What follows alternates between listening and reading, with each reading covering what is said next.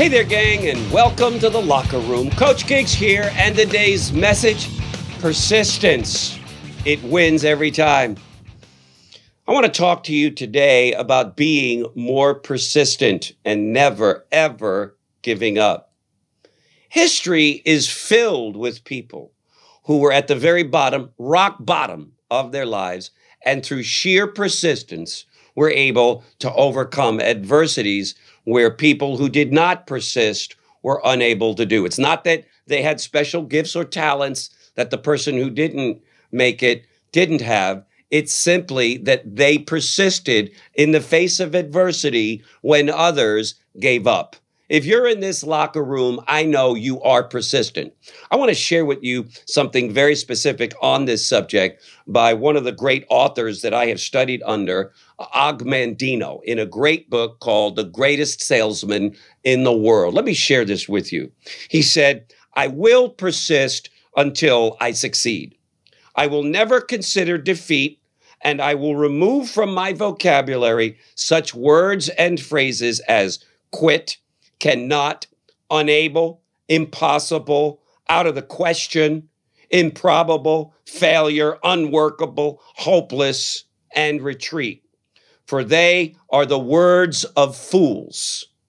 I will avoid despair, but if this disease of the mind should infect me, then I will work on it in despair.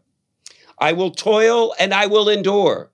I will ignore the obstacles at my feet and keep mine eyes on the goals above my head. For I know that where dry desert ends, green grass grows. I will persist until I succeed."